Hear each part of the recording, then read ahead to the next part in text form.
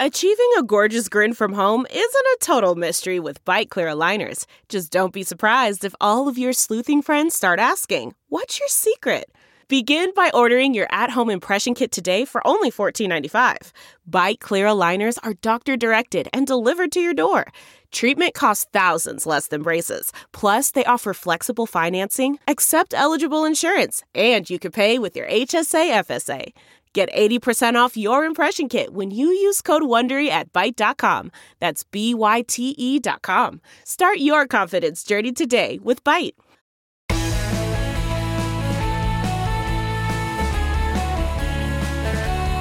Hello, friends and neighbors. We welcome you to the Bill Press Pod, to this week's Roundtable, and a chance to look back at the big news of the week with three of Washington's top political reporters. We gather round the table this Friday morning, October 23rd, still reeling from last night's second presidential debate, where the rules were changed and mics were muted because President Trump behaved so badly in the first one. For the most part, this second debate was more civil, but did either candidate score on any issues? And with only 10 days to go, did anything happen to change the course of this campaign? At least last night's debate went better than Trump's interview earlier in the week with 60 Minutes, which got so uncomfortable for Donald Trump that he got up and walked out. On other fronts, Senate Republicans sent Amy Coney Barrett's nomination to the floor for a vote Monday. Mitch McConnell apparently killed any chance of a vote on the stimulus before November 3rd, a second stimulus. And Rudy Giuliani made his Hollywood debut as star of a new Borat movie. Here to sort it all out, Addy Baird, national political reporter for Buzzfeed. Jason Hi, Dick. Phil. Hi, Addy. Jason Dick, deputy editor for Roll Call. Morning.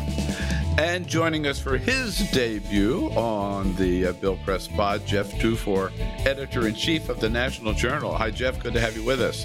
Good morning, Bill. Thanks. All right, so we won't start with Rudy Giuliani's Borat movie, but let's start with last night's debate for sure. There was so much to unpack there. Each of you, what was your kind of general takeaway impression from the debate? Addy, start us off. You know, this might sound crazy, but I didn't think it was that bad. I will say, in these days, that's the most positive thing maybe that anybody can think of saying, right? It's the most positive thing I can think of saying. I will say Kristen Welker was incredible. That was maybe the best moderated debate that I have ever seen Trump in. She did an incredible job of fact checking without letting it be, taking too much time or seeming over the top. She really seemed like she handled both of these candidates. It was really an impressively moderated debate. And for that reason, I think it really, like I said, wasn't all that bad. I think having the mics muted was helpful. There were moments where it felt like that was maybe a myth, but I thought that it was definitely less shouty and hard on the ears than the first debate, and very well moderated. How about it, Jason? I pretty much second what Addy is saying. I did not have very high expectations for a some sort of dignified display of political philosophies and so forth. But it wasn't the sort of train wreck that I think that a lot of people were wondering about. I mean, when people are speculating, will he or won't he listen to his political advisors as the game, speaking about Trump, speaking of the president, we've sort of reached a point where our expectations are so low that it's not that hard to get over the bar. With that being said, I mean the way that each candidate handled it was fairly well. I mean, they were barbed at times, but they were able to stay on task. I think largely because of Kristen Welker, as Addy said. And it doesn't mean that I didn't have a headache at the end of it and didn't need a few belts of bourbon, but in general, like I don't know if it's changed anybody's mind, but it was the thing that we have come to sort of expect from previous campaigns, where like there's a back and forth and there's either a draw or a win or a loss. Yeah, Jeff, how do you unpack it? I think paradoxically, the format change that was necessitated by Trump's own behavior last time might have helped him a little bit. Good point. That threat of the mute button hanging over him, and maybe his own television sensibilities. I think as a former producer, he maybe knew that he didn't come off that well in the last debate. But if you'd beamed in here from 1992, this thing would have seemed recognizable as a presidential debate. You'd probably be surprised to see Donald Trump on the stage, but it would at least look like a presidential debate. So that was a victory. Again, clearing a very low bar. I can still, for instance, this morning, tick off the topics they discussed: coronavirus, immigration, health, foreign policy. I literally have no recollection at all what topics they discussed in what order during the last debate. Yeah. By the way, I noticed that none of you mentioned the biggest mystery for me, and I'm still trying to figure it out, are buildings with no windows or tiny windows. Can anybody explain that? I'm obsessed with this. I can't explain it. It doesn't mean anything, but it has. I tweeted this last night. It has the same energy as his thing where he randomly will be like, "There's no water coming out of the shower heads," and you're like, "What? Like, what the hell?" And you have to flush the toilet several times, 15 times. And if the wind doesn't blow, your TV won't come on.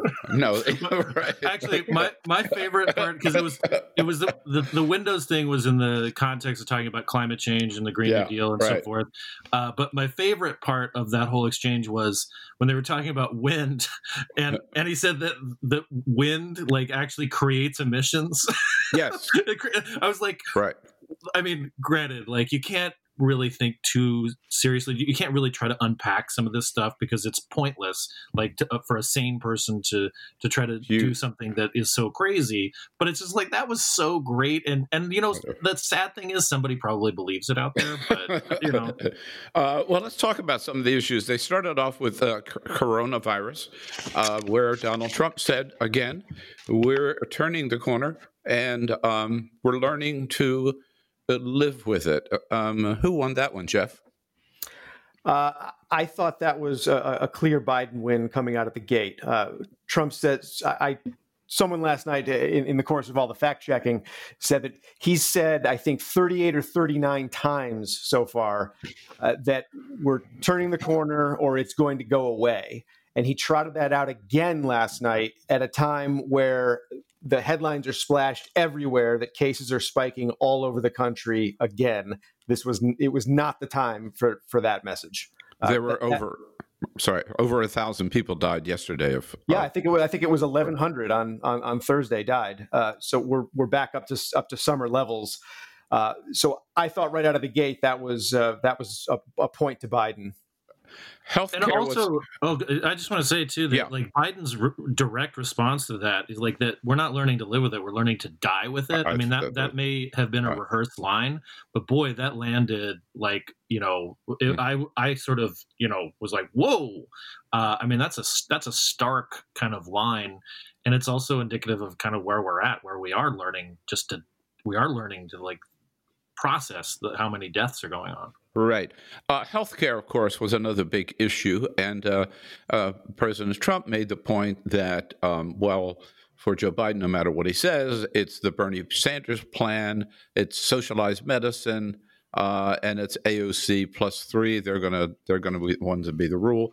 Joe Biden flashes back on, hey, man, who do you think you're running against? Here he is. When he says public option, he's talking about socialized medicine and and healthcare. When he talks about a public option, he's talking about destroying your Medicare, totally destroying, and destroying your Social Security. And this whole country will come down. Bernie Sanders tried it. in his state. Okay, let's let Vice President Biden respond. It doesn't Vice work. President He's Biden, a very your confused response. guy. He thinks he's running against somebody else. He's running against Joe Biden. I beat all those other people because I disagreed with them. Addy, he's running against me. I don't even quite know what to say about this because it's so ridiculous on its face, Like, Joe Biden is not Bernie Sanders. And I will tell you, as a 25-year-old with a lot of lefty friends, they would love if he were. But, like, he is hard. They shouldn't even be in the same political party. This is like part of the problem. Trump also said that Kamala Harris was further left than Bernie Sanders. And it's just one of those moments where you're like, these people live in a different universe than we do. Right. Another issue, of course, just going quickly through these, the Black Lives Matter movement, and they got back and forth into what different people had said. The president again claiming that he had done more for African Americans in this country than anybody, with the possible, I underline, possible exception of Abraham Lincoln. So, Jason, the president or the vice president came back talking about some of the racist comments that Donald Trump has made. Here's a little clip. Abraham Lincoln here is one of the most racist presidents we've had in modern history. He pours fuel on every single racist fire. Every single one. He started off his campaign coming down the escalator saying he's going to get rid of those Mexican rapists. He's banned Muslims because they're Muslims. He has moved around and made everything worse across the board. Come on. This guy is a dog whistle about as big as a foghorn. Jason, maybe another rehearsed line, but pretty good one. Yeah, and I think that, I mean, I was sort of surprised that Trump didn't come back with some of the law and order stuff at this point. I mean, I think that Biden was able, right. Biden was able to land a blow here. I mean, maybe we just sort of take it for granted, like where the president is with the Proud Boys, and that was a muffed line that Biden had at one point in the debate, calling them the Poor Boys, which led to a lot of Queen Bohemian Rhapsody memes, I'm sure. Oh, I was thinking Creedence Clearwater Revival. Just a poor me. Yeah. Where there's a lot of classic rock going on here. Lost me. But I mean, this was I was a little surprised. I wasn't surprised that Biden was reminding people of the racist comments and the racism. I was surprised that Trump just sort of took it. Maybe right. He's just like, well, that's just who I am, because he usually is able to bring it back to the law and order theme, which may or may not have an effect. I don't know, but it was interesting that he didn't try to go back with that, because that had seemed to be this consistent theme for a while there. Yeah. So, Jeff, I thought one of the most striking moments of the debate actually came at the very end. I mean, we've talked about what a great job Kristen Welker did, and I thought her very last question, you've won, right? This is your inaugural speech. What do you tell the American people?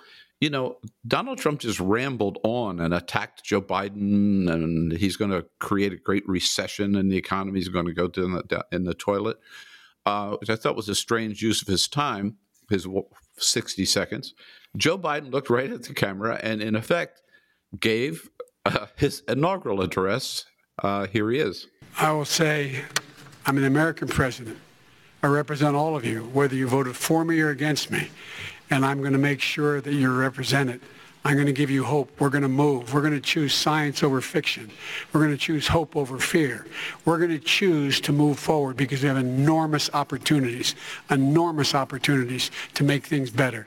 We can grow this economy. We can deal with the systemic racism. And at the same time, we can make sure that our economy is being run and moved and motivated by clean energy, creating millions of new jobs. And that's the fact. That's what we're going to do. And I'm going to say, as I said at the beginning, what is on the ballot here is the character of this country: decency, honor, respect, treating people with dignity, making sure that everyone has an even chance. And I'm going to make sure you get that. You haven't been getting it the last 4 years. Jeff?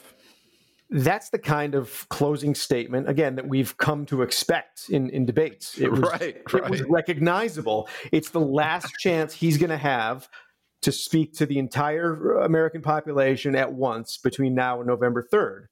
And he took advantage of it.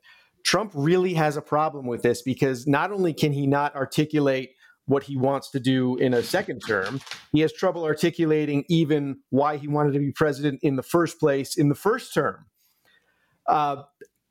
He's had chance after chance after chance. Why do you think you should be reelected? Well, we've done a great job. That's all he says over and over. We've done a great job. He offers nothing else. He should have 3 bullet points, and he can't recall even that much. We've done a great job. We're going to have a great plan. It's going to be a beautiful plan. That was one of Trump's weakest moments, in fact, in healthcare. Not only in the 60 Minutes debate, but last night when he gets called out on healthcare, he says, "Oh, you wait. This is going to be a beautiful plan. It's going to be big. It's going to be like nothing anybody's ever seen." Well, what is it? Don't worry about it. It's going to be beautiful. And Addy, in fact, we've heard that plan is coming for, 5 years now? Yes. The plan has been coming every 2 weeks for 5 years. It's like that episode of 30 Rock that's like, the pilot says that the plane will always be leaving in 20 minutes because 20 minutes is long enough for people to know they have to wait, but short enough to not be mad about how long they have to wait. That's how this healthcare plan feels. It's always 2 weeks away. Right. You guys, I think I figured it out. The healthcare plan is being audited. Yes, absolutely. Like his tax returns. As soon as the audit is over, we'll get the healthcare plan along with the tax returns. What's funny about this administration, I feel like, is it feels like the last 4 years have been 1,000 years, obviously. But in a lot of ways, it's like time is a flat circle. The healthcare plan is always coming. The tax returns are always under audit, and he really wants to release them. It's always infrastructure week. Right. And the other thing is I'm sure the people who were the busiest people last night were the fact checkers. I don't know. I haven't seen a count yet of how many just outright lies that Donald Trump told last night. That Joe Biden's the one who said super predators, right? That Joe Biden is against all fracking. That Barack Obama predicted we're going to have a nuclear war with North Korea. I mean, it went on and on and on. I guess, Jeff, we're just used to hearing them, so people they just roll off people by now. Yeah, I think or we're rounding the corner. That one again. I think the falsehood count was somewhere around 50, and Biden had a handful. Oh yeah, himself, and truth be told, Biden stumbled over his words several times. He didn't have Trump. Trump wasn't interrupting Biden, but Biden interrupted Biden more than a couple times. I thought Trump scored a couple points on the 94 crime bill when they got into the issue of race, and he kept going back to Biden being a career politician and not getting a lot of the things done that he wants to do, that he claims to want to do now.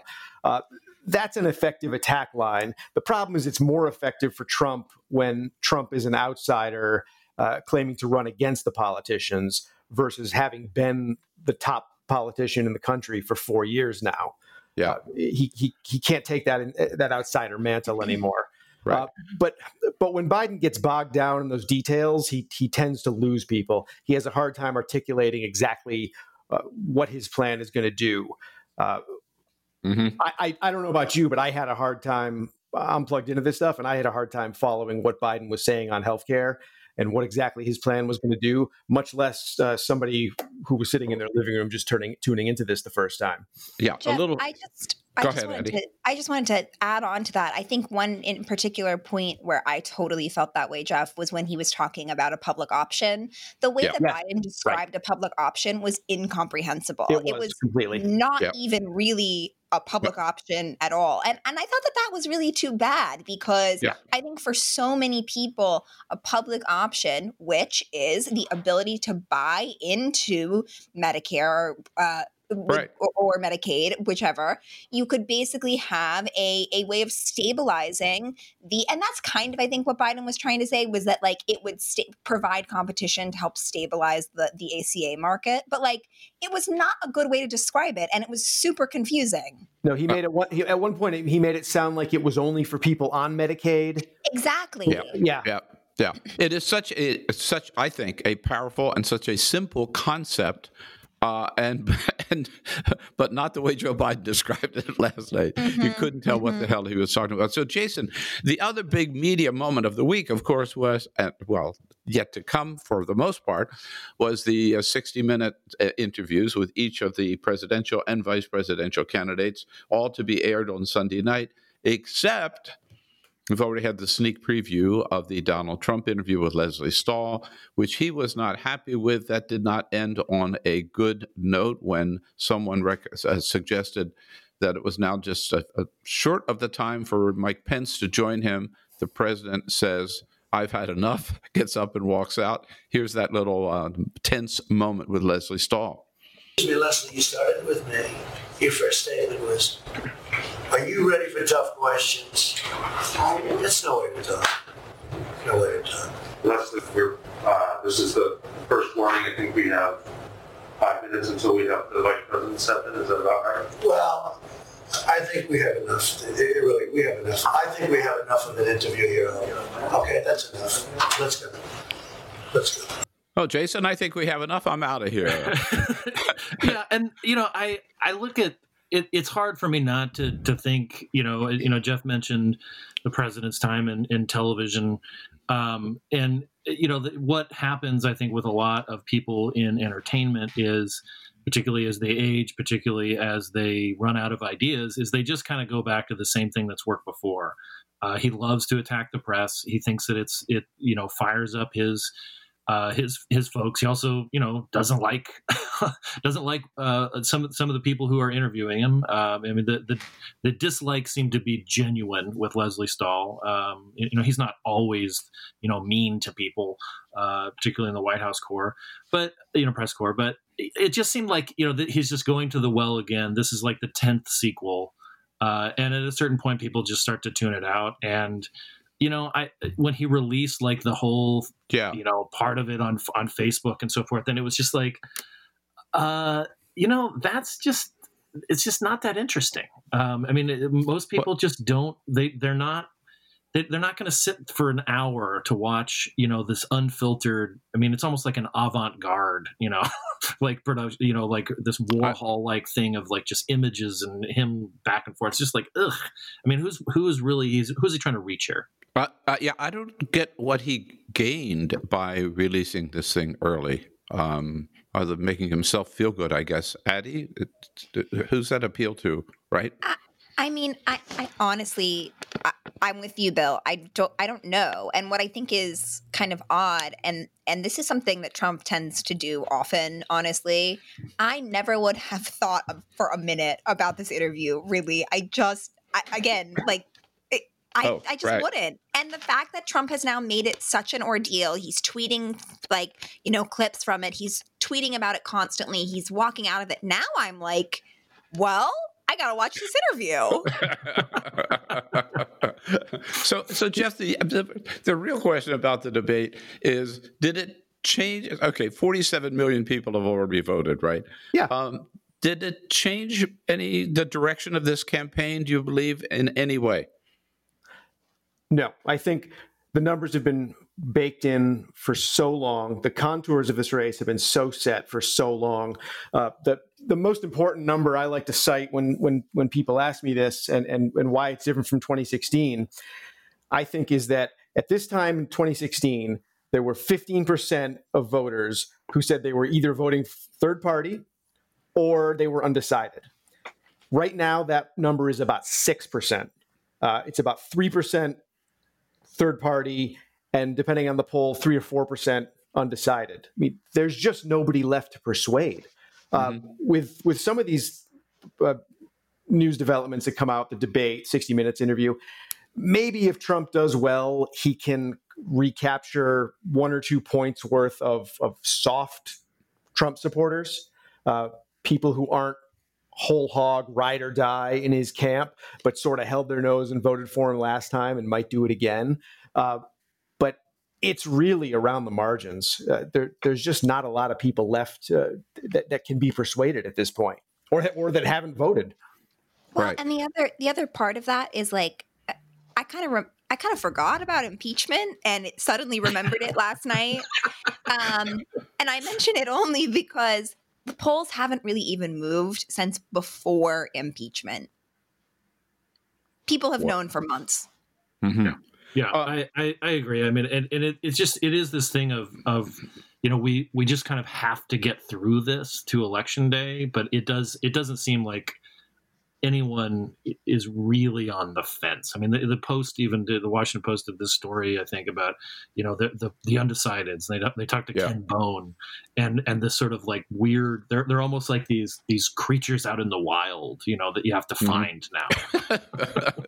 You got to really hunt for them for sure. There's the Trump's approval rating right when coronavirus hit. February 29th, March 1st, right about the time the first official death was reported in the United States. His 538 average in approval was, I think, 43.4. Right now, it's 43.6. 215,000 deaths later. It's like nothing has ever moved in this race. Wow. So this is the time with the 10 days left, right, when both candidates typically would have honed their message. They got the winning message. They just ride it through to the end. I must admit at this point, I have no idea and Jeff, you alluded to this a little earlier, what Donald Trump's campaign message is. I think it's pretty clear what Joe Biden's is. It's been COVID, really, from the beginning. And here's an ad that the Biden campaign ran during the World Series, which I think says a lot about where his campaign stands today. There is only one America. No Democratic rivers. No Republican mountains. Just this great land and all that's possible on it. With a fresh start, there is so much we can do if we choose to take on problems and not each other. Joe Biden doesn't need everyone in this country to always agree. Just to agree, we all love this country. Jason. I was. That sounds like it's all over, right? Yeah.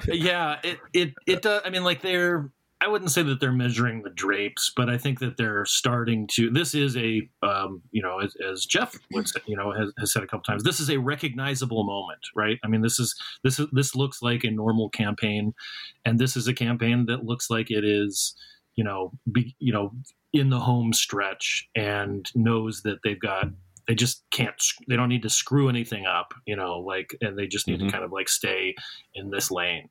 It is a little sappy, I mean, I almost, in my cynical mind, was really hoping that we'd just go straight into the voiceover for The Big Lebowski, because it's got the Sam Elliott type voice. I don't know if that is Sam Elliott. No, it is Sam Elliott. Absolutely, it is Sam Elliott. Yeah, we got to clean up this town. God damn it, Sam Elliott.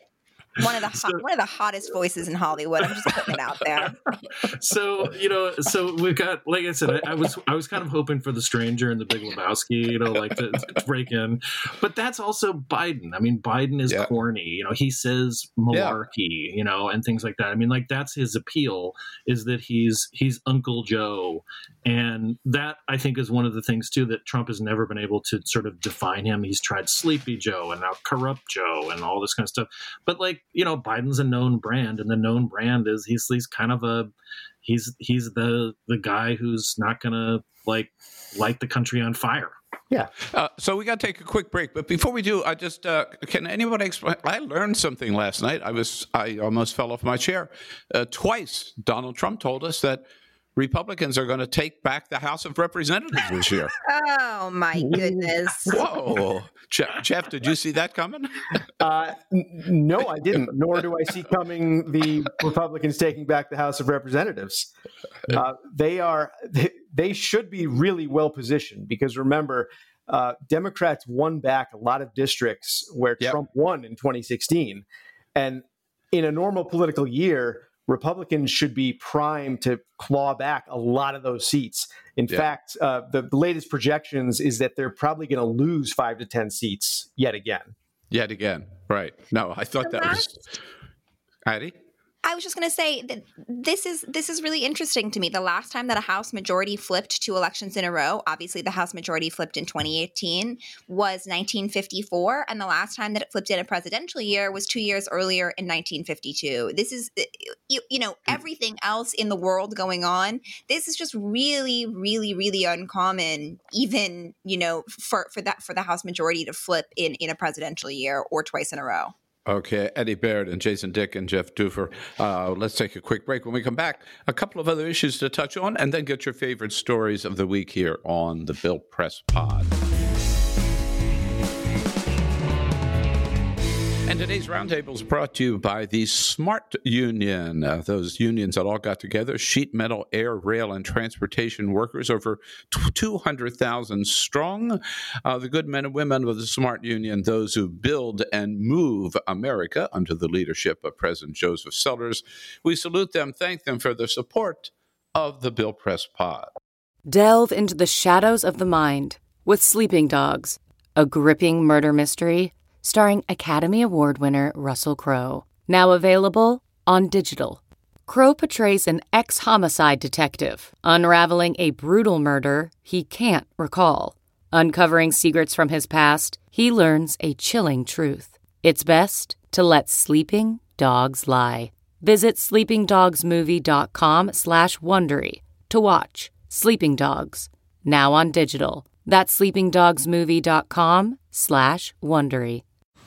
Man, that sunset is gorgeous. Grill, patio, sunset. Hard to get better than that. Unless you're browsing Carvana's inventory while you soak it all in. Oh, burger time. So sit back, get comfortable. Carvana's got thousands of cars under $20,000 just waiting for you. I could stay here forever. Carvana, where car buying meets comfort meets convenience. Download the app or visit Carvana.com today. CarMax is putting peace of mind back in car shopping by putting you in the driver's seat to find a ride that's right for you. Because at CarMax, we believe you shouldn't just settle for a car. You should love your car. That's why every car we sell is CarMax certified quality, so you can be sure with upfront pricing that's the same for every customer. So don't settle. Find love at first drive and start shopping now at CarMax.com. CarMax, the way car buying should be. Okay, picture this. It's Friday afternoon when a thought hits you. I can spend another weekend doing the same old whatever, or I can hop into my all-new Hyundai Santa Fe and hit the road. With available H-Track all-wheel drive and 3-row seating, my whole family can head deep into the wild. Conquer the weekend in the all-new Hyundai Santa Fe. Visit HyundaiUSA.com or call 562-314-4603 for more details. Hyundai, there's joy in every journey.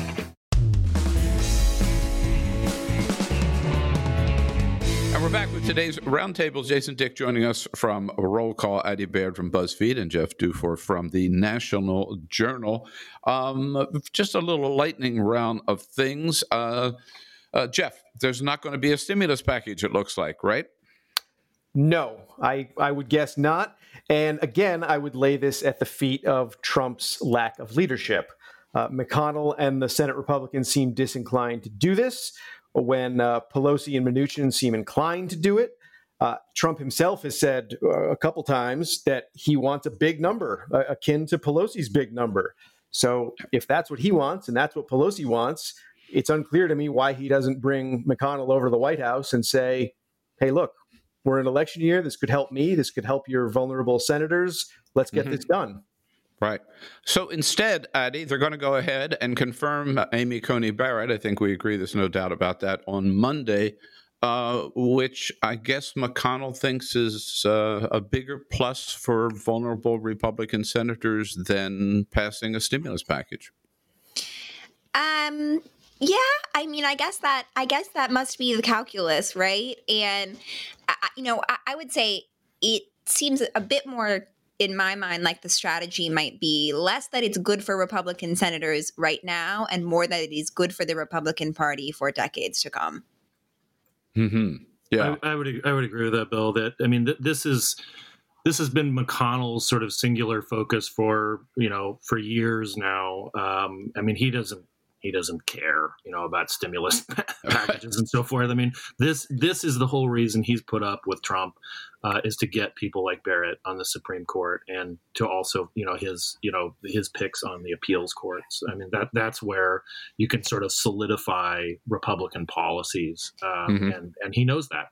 Yeah, and I was just going to say, I really think that that there are going to be so many things that we look back at the Trump presidency and remember, but Trump's legacy will be the judiciary. He has reshaped the entire judiciary, and it is going to have aftershocks for decades to come.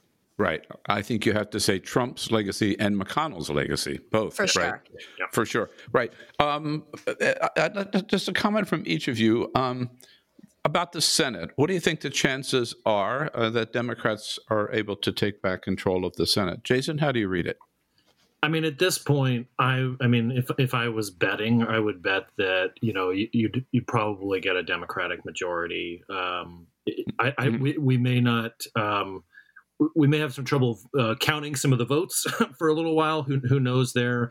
But just when you look at the sort of the shape that a lot of these Republican incumbents like Martha McSally, like Cory Gardner, like Susan Collins, like Tom Tillis, they're struggling. They're like the president. They're behind, and they're not really providing a lot of reasons to vote for them, like why things would be different, why they should turn back somebody, and also the Democrats have really good candidates. I mean, like it's a good combination of lots of Republicans on the defensive, lots of weak Republican candidates like McSally. She's really not a very good candidate, and then a good Democratic class and people like John Hickenlooper and Sarah Gideon and Mark Kelly. Yeah, are you as upbeat about that, Jeff? I would put it at about a coin flip. And the reason I am a little bit bearish on the Democrats is because Democrats in a few of these states are going to have to run ahead of Joe Biden. Look at a state like Montana, where Trump's probably going to win by, let's say, 10 points. Can Steve Bullock run ahead of Joe Biden by 10 points? I don't know. It seems like a tall order. I think my bet would be to split the difference, and I think it's probably going to come down to one, if not two, runoffs in Georgia on January 5th to decide the majority. And can you imagine the amount of money that's going to pour into Georgia over the Christmas holidays if that's the case? It's a stimulus package in itself. Yeah. John Ossoff just seems to attract millions of dollars wherever he turns. So, Addy, it looks like the price of soybeans might be the deciding factor. How do you see the Senate going? I think I'm a little somewhere between Jason and Jeff here. I'm not quite as confident as Jason and maybe a little more confident than Jeff. And the reason I say that is because the map is simply friendly to Democrats this year in a way that it hasn't been, for example, in 2018. There are way more Republicans having to defend their seats. Obviously, the economy is not doing well. Trump is not polling well. And Democrats have an opportunity to really, I think, in all these states that Jason mentioned, knock off some really vulnerable Republican senators. It's a different world than it was 2 years ago when you had so many Democrats defending their seats in states that Trump won. Oh, for sure. The map does favor more favorable this time around for Democrats. A great look back here at the week and great look back at last night's debate. Thank you, Addy. Thank you, Jason. Thank you, Jeff. And now we always ask you to, during the week, with all this other stuff going on, there must have been something that said, oh my, this is interesting. This is fun, or this is not so fun. Your favorite story of the week. Addy, let's start with you. Sure. So, I will start by saying I would be remiss not to mention I am the chair of the Buzzfeed News Union, and we had a really amazing week this week. And I know this isn't necessarily a printed story, but it is my favorite story of the week that the Buzzfeed News Union finally, after months of arguing over a basic labor protection with management, secured just cause as part of our job security proposal. And it is a huge, huge step for this union in our contract campaign and a huge, huge step for BuzzFeed. And I am so, so happy and so proud. So that is my favorite story of the week. But if you really want a printed story, the New Yorker profile of Andrew Cuomo that was headlined Andrew Cuomo, King of New York, is so good. It is delicious. Yeah, I just finished it last night, actually, the New Yorker. It's Eric Baumgarten, I think, right? Is the writer? It's Nick Baumgarten. Nick Baumgarten, right. Anyhow, well, congratulations on the union victory. Solidarity forever there, my brothers and sisters at BuzzFeed. Jason, how about you? So in Wednesday's Washington Post, I still get the print here at home in Capitol Hill. I can't quit it. There's this great story on page 1, below the fold, about people leaving L.A. and Chicago and so forth and moving to Bozeman, Montana, and it's just this it's this great sort of story of it's a very old story, I think, but the people leaving their cramped Los Angeles apartment and then buying a big palace and so forth, and then 20 acres or something. Yeah, exactly. and complete with the strain on the water table and the school districts and so forth and so on, and the locals feeling muscled out of rental units and so forth. And I just thought I feel like I've read this story before, and it's it wasn't so much that I'd read it before, because I have read versions of that story before, and anything about gentrification that any number of outlets have done. But one of my favorite movies of all time is a 1975 movie called Rancho Deluxe, and it's a movie starring Jeff Bridges and Sam Waterston as cattle rustlers in Montana, in 1970s Montana, and trying to deal with all this onslaught of terrible people moving to Montana and buying up old ranches. And there's this great scene where the trophy wife is looking at the Gallatin Mountains or whatever and just says, "I miss Poughkeepsie." And I just thought this has been happening in Montana for decades. It's just, we're getting around to it. This is the coronavirus version of the story. Yeah. But if y'all haven't seen it, it's the movie's written by Tom McGuane, the novelist, and even Jimmy Buffett has a cameo in it. Singing Livingston Saturday Night. Right. I read the article and I was wondering how long it's going to be before those people who move to Montana say, "What the hell are we doing in Montana?" I will say Montana is the only state in the United States where at-will employment is illegal. So that's kind of cool. Oh, there you go. Now, Jeff, your first appearance here and your first favorite story of the week. And it's so stupid. You've come to the right place. That is the spirit. You've come to the right place, Jeff. Yeah, haven't heard mine yet. Phil Collins's ex-wife has barricaded herself with armed guards in his Miami mansion and is demanding $20 million from him before she will leave. Yes. I'm sorry. That is not stupid. That is feminism at work. Is Brad Parscale involved in this? Probably somewhere. I like this story so much that I have put together, I may share this on Spotify, I have put together a Genesis Phil Collins divorce playlist. On said playlist. Home by the Sea, Misunderstanding, Throwing It All Away, Separate Lives, Take Me Home, Both Sides of the Story, and Something Happened on the Way to Heaven. That's awesome, Jeff. That is awesome. Classic. That really is awesome. No, boy, nobody can top that. Thank you, Jeff. But I'll just mention my favorite story of the week is, and this has happened in a couple of states where these really ardent Trump supporters have gone out and spent their own money either to buy big signs or something, or in a couple of cases to buy a billboard, which one big Trumper did up in Uniontown, Pennsylvania, on Route 21. And there's a big billboard with a picture of Joe Biden. And then the wording says, Biden's dementia is worsening. He's not fit. And the word dementia is spelled D-I-M-E-N-S-I-A.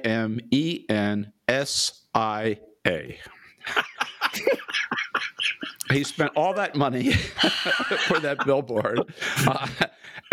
So my advice is, if you're going to do a Trump billboard, don't ask Donald Trump how to spell the words on the billboard, because everybody needs an editor. I've always wondered why sign makers don't employ editors, or at least tell people that their sign is misspelled before they print the sign. This one didn't, in fact. Great roundtable, guys. Hey, Jeff Dufour, great to have you on board. Thank you. Editor-in-Chief of National Journal. Jason Dick, Deputy Editor of Roll Call. Thanks for coming back, Jason. Always a pleasure. And Addy, so good to have you. Addy Baird, National Political Reporter for Buzzfeed. That's it for today's Roundtable. Thank you to our panel, and thank you all for listening. Please, please, please subscribe to the Bill Press Pod if you haven't already done so. By wherever you're listening to this podcast, just pull up the Bill Press Pod, click on subscribe, and relax 10 days, or maybe 15 days, or maybe 20 days, or someday it's all going to be over. In the meantime, stay strong, stay safe, stay sane, and come back and see us on the next edition of the Bill Press Pod.